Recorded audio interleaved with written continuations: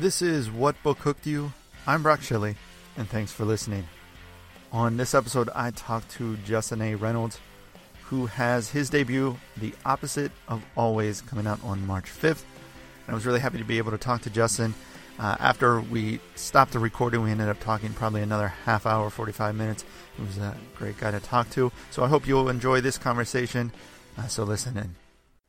So Justin, what book hooked you? So that's a great question that I've been thinking about it. I was struggling to come up with one book that I felt really hooked me. There was a period of time that I was reading kind of a random selection of titles. And so I was thinking about those as kind of being the impetus to really think about what writing could do. Mm-hmm. And so authors like Zadie Smith, when I first read White Teeth, that came to mind. I felt like here was this very kind of conversational delivery that was very accessible, but also super engaging from page one. And, that was her first novel. And I thought, like, wow, this is so gripping, the way that she kind of just grabs your attention immediately with this gentleman in a car contemplating. So I just thought, wow, this is great. And she was young and vibrant, and that was really awesome. Around that same time, I read Heartbreaking Work of Staggering Genius by Dave Eggers. And I thought, again, kind of the same thing. Like, that obviously was kind of memoir form.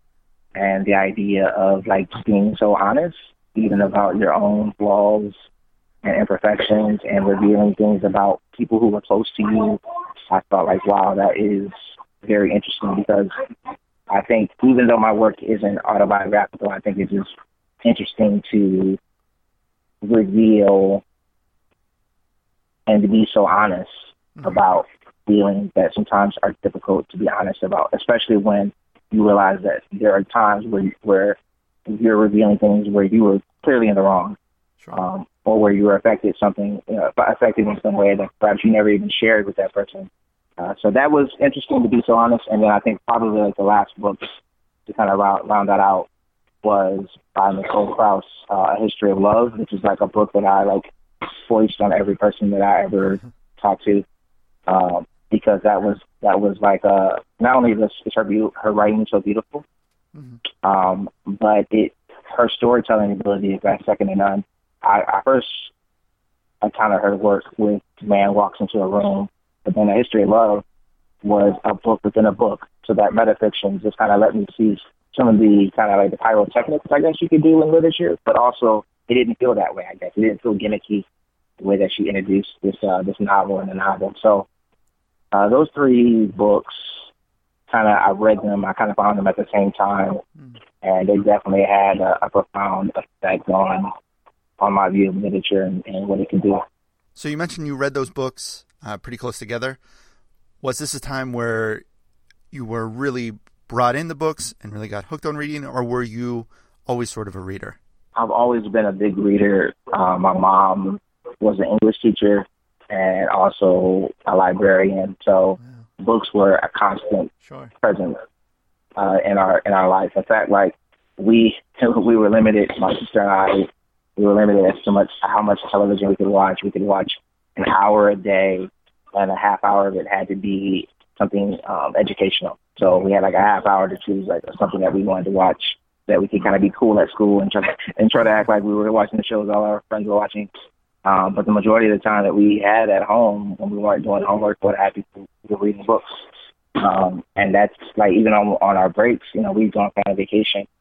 But I can't tell you how many times, like at the end of the night, we'd all end up just like lounging around with a book in our hands. Sure. And my favorite memories of being a child revolve around reading, to be quite honest. I can remember my sister, my mom, and my dad would be at work, and we would go to the library, and we each like get a stack of books, and we'd take them back to the house and climb into my mom's bed, and we'd read literally for like an entire afternoon, evening. And then the evening would end with my mom reading to us. And so like that was just like it was an awesome time. We still talk about that as kind of the foundation. So when these three books came along, I already love reading, but I guess it kind of reminded me of it kind of stoked in me the fire to write more than what I had been doing. I kind of went into a little bit of a lull. I've always written. I went through the phases I think a lot of writers go through, where you're writing like poetry. I went to a poetry phase. I went to like a spoken word phase. Trying to be cool on campus, and then I found these books, and they kind of just lit that literary fire in me to see how you could still write beautifully, but also like with an urgency and about things that I was interested in.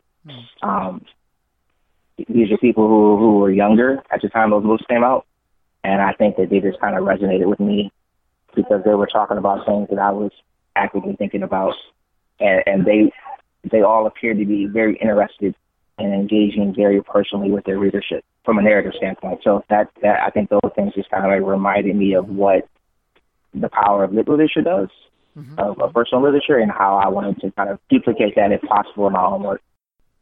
So with mentioning how big of a reader you were growing up, did you have a lot of favorites as a kid? Did you have a series or a genre that you read a lot of? Yeah, I did. So, my mom, after a while, she went to the library, and occasionally she would like fill in on the bookmobile, so she would come, and we'd gather all kinds of books. The books that came on the bookmobile when that came around on Thursday, that had like the Hardy Boys series. So I read Hardy Boys. I also read Nancy Drew. Not gonna lie, I read a lot of Nancy Drew. My sister was really into the Babysitter's Club books, so I read some of those. I honestly I think those three series, when people probably look at them from the outside, you think like, oh, it's just like the writing isn't going to be very good. But I beg to differ. I still think, I haven't read them recently, but I did go back a few years and look at some of them, and I think the writing is really great. I mean, it does all of the things that you want in writing. It may not be about the most beautiful of sentences, but it's engaging, it's entertaining, it holds your interest. So I read those books. A book that I really remember, A Bridge to Terabithia. That book, I remember reading it at school, actually, and that book kind of like stuck with me for a long time. I still have my copy from back then. It was just, heartbreaking, obviously. And so it kind of told a story about, it was kind of, it wasn't exactly something I could identify with completely, but it was a story about kids growing up, right? And growing up in a really quick period of time, and kind of that time where like your imagination is maybe at like the height of your kid powers, the intersection of real life, right? Like when you start to become aware of like how the world really works, and you also experience great loss of some kind, maybe for the first time. So that was really interesting to me, and that resonated. So you mentioned that you were sort of always writing poetry and things like that. So when it came to when you were starting to take your writing seriously, what was your writing like? What did you initially gravitate towards as far as genre, style, or, category? To be honest, I didn't initially envision writing young adult literature. And the reason being is because there wasn't like a lot of standout young adult literature available when I was a young adult.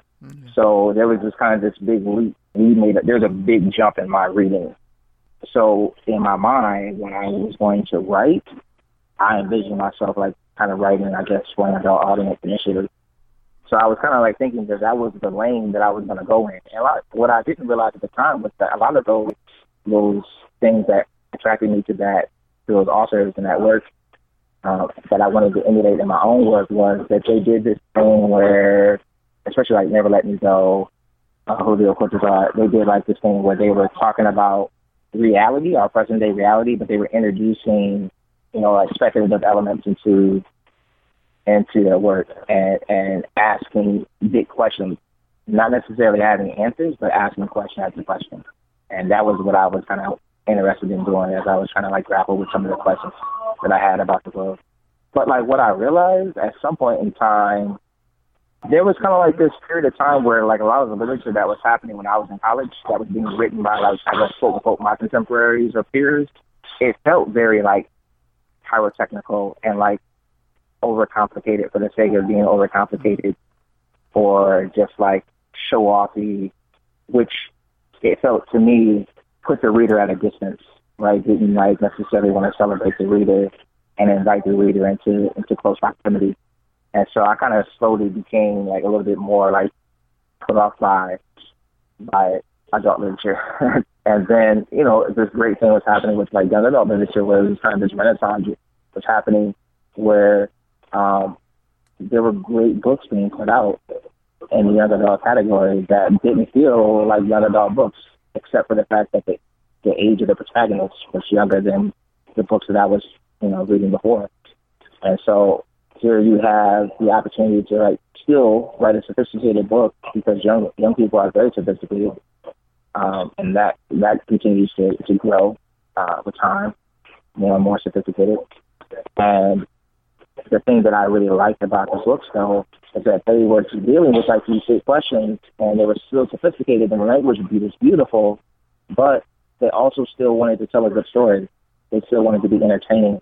And I think that's like sometimes what gets lost when people are trying to write these, you know, very technical, look at me, you know, 3-page, 1-sentence books, is that you kind of lose sight of just being entertained and telling a good story that people want to hear.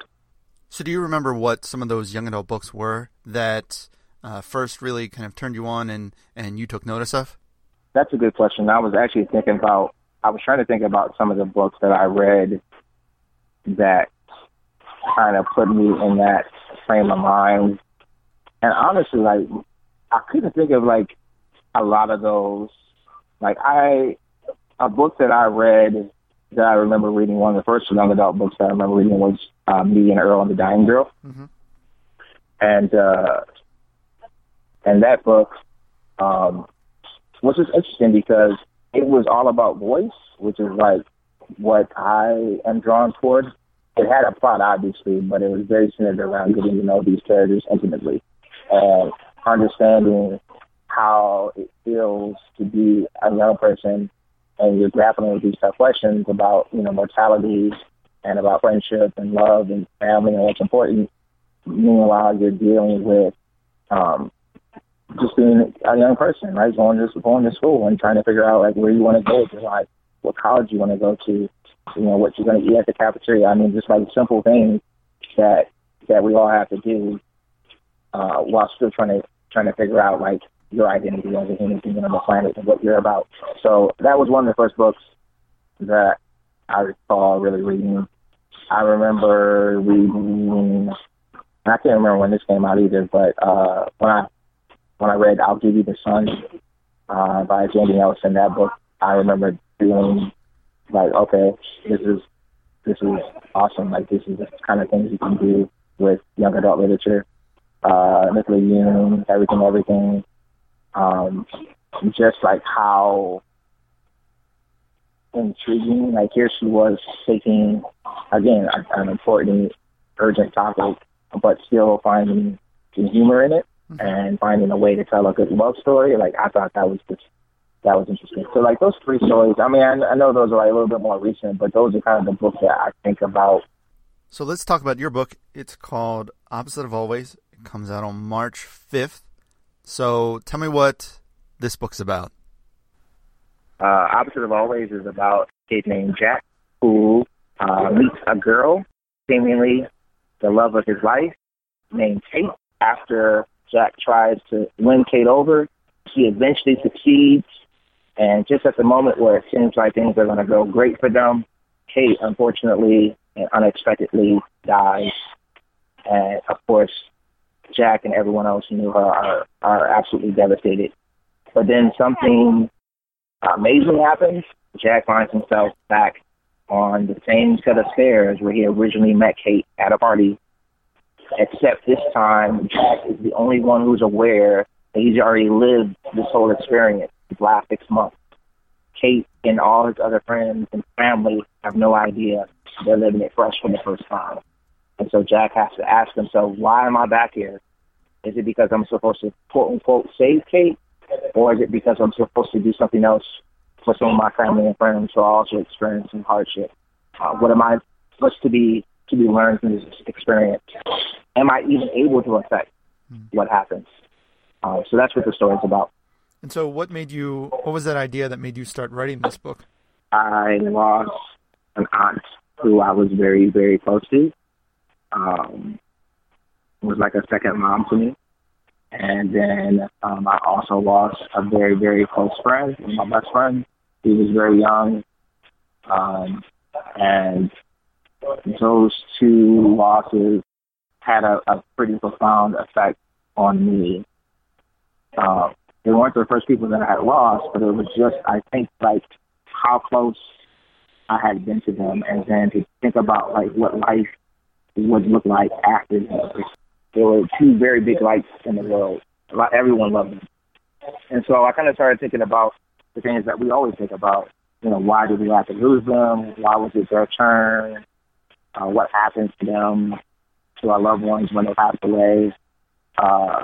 And then how many times have we also said, you know, what I wouldn't do to see them again for just one more moment. If I had just one more opportunity, one more conversation with them, you know, things would be better. And then that raises the question, okay, so if we get to see them another time, then what would you say to them, right? Like, or maybe better still, what would you want to know from them? What questions would you ask? What story would you want to hear? And so those were kind of the questions that were kind of circling in my mind. It kind of gave me kind of the premise of Opposite of Always. If you had this opportunity, like, what would it actually mean? And then I guess the other part of that is, so you're given this amazing opportunity to see this person who you love so dearly, but in the back of your mind, you would have to know that eventually you're going to lose them all over again, right? So is that fair to them, one, for you to make that kind of demand upon them to have them experience that all over again? But also, is it worth the turmoil that everyone would experience? The heart breaks. So because of the origin of your novel comes from a personal place of loss, did the process of writing this story in any way become therapeutic for you? Absolutely. I didn't start writing the book right away. It was quite a bit of time that transpired between me deciding to write the book, because, to be honest, even though the book is not about their lives in any way, because that was the initial inspiration, I kind of had to ask myself if I even had the right to kind of use that as an impetus to tell a story. If I wanted to share that part of me, because I knew, like, questions like this would come up, like, where does this come from? And so in a way, it's almost like I would be reliving that experience over and over again. But I think what I've learned during the course of this is that I don't mind, because as painful as those moments were, they could never overshadow what it felt like to have them here. And so I don't want to lose them, even if it comes with pain. And I think that's the thing about life, is that you learn that love and pain is a very close. They live in very close proximity to each other. I think it's allowed me to do some healing too, as well, that maybe I hadn't done, and it's also just allowed me to think about them and reflect upon the good times, and to really focus on that, and to realize that, like, those memories, I want to keep them at the forefront of my mind if possible, but also encourage other people who are going through similar loss, that we can, always fall back on those good memories, no matter how hard times get. We can be thankful that we got to experience those people for the time that we did. That's great. Thanks for sharing that. Let's wrap up here, but before we do, a few questions. The first one being, what is your favorite movie that's based on a book? I guess if you really want to know, like, my absolute favorite, I'd have to think about it, because as much as I love books, I love movies. Maybe, like, movies are like 1B. Sure. But I would say, like, I'll say one book that was really monumental that I thought, like, could never become a movie, let alone a good movie. That was Jurassic Park. I remember, like, when I read, I was really into Michael Crichton when I was younger too. And so I remember my friend and I had devoured that book, and then he was the first to find out, that it was being made into a movie and that was coming out that summer. And I remember like we were both so excited. But then also in the back of my mind, I kept thinking like, there's no way the movie will be anywhere near the book. Like the books tend to be able to do things movies can't. And when I saw the movie, we were blown away with how well it was executed. Obviously, there were things that had been changed and shortened and what have you, but it was just, I remember watching that movie. We saw it like 3 times that summer, and it was great. And next question then, is there a book or a series of books that you're willing to admit that you've either never read or never finished? Oh, man. I've already said this. So I'll just continue to go out on this limb, unfortunately, much to like the chagrin of all my friends and family. I have never read the Harry Potter series, okay. And I know that makes me like an alien. It's not for lack of interest. I just, at this point in time, like I missed the initial wave, and so now it seems like such a like undertaking, and I'm just like, I'm going to get to it at some point in time. But meantime, like people are always making references to books and always saying this. So I've taken the quizzes and I've done all that, but I have not actually. I've read, I think, like the first 3 or 4 chapters of the first book, and I liked what I read, but I just haven't gone farther than that yet. That's funny. And actually, to make you feel better, when I asked that question, Harry Potter is the most popular answer to this question. Is it really? You're definitely not alone. Everybody thinks that they've committed some sin, but there's many of you. No, I do feel like that. I feel like that because I feel like every time I admit that to like a friend, they're like, "What?" And then like, if I allowed every person to buy me a set of books every time they wanted to buy me those books, when I said it, I'd have like 50 copies of the first book or something. Like people are always like, "Oh, you have to read it now." Like, let me go to the library. Let me go to the bookstore. So definitely something I want to get you. Actually, I did just purchase the audiobook. Mm-hmm. And it's a pretty good presentation, so I might go that route. Yeah, very good. And then the final question is, what is the last great book that you've read? So I would actually say, because I've been thinking a lot about this basketball season, right? So a book that I read, it was actually nonfiction, and I had read it I think I read it right when it first came out. But I couldn't really remember. I just remember thinking, like, oh, this is a great book. So I recently read it again.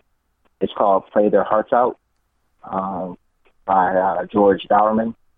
George Dowerman, he won a Pulitzer Prize. I'm not sure if it was for that book or not. But, yeah, it's amazing writing. It's a story about the AAU leagues and about these kids kind of coming up in high school with all this expectation kind of placed upon their shoulders.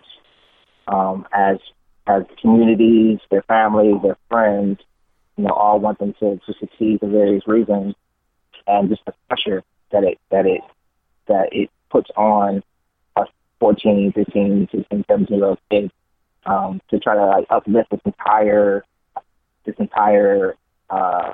ecosystem. So like that book is just really good, and it's heartbreaking. It has all the elements that like I guess I love. Like I wish it wasn't heartbreaking, but it's heartbreaking.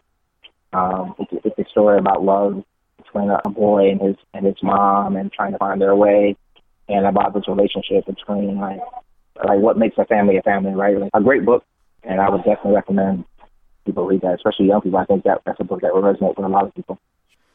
Well, Justin, The Opposite of Always will be coming out on March 5th, and congratulations, and I wish you and the book all the best. Thank you so much, Brock. It was awesome. Thanks for talking to me. And that does it for another episode of What Book Hooked You. I want to thank Justin A. Reynolds for joining me, and I hope you'll check out his book, The Opposite of Always, that comes out on March the 5th. Hope you'll also check out some of the other episodes I have with some wonderful YA writers. I'm Brock Shelley, and until next time, keep reading.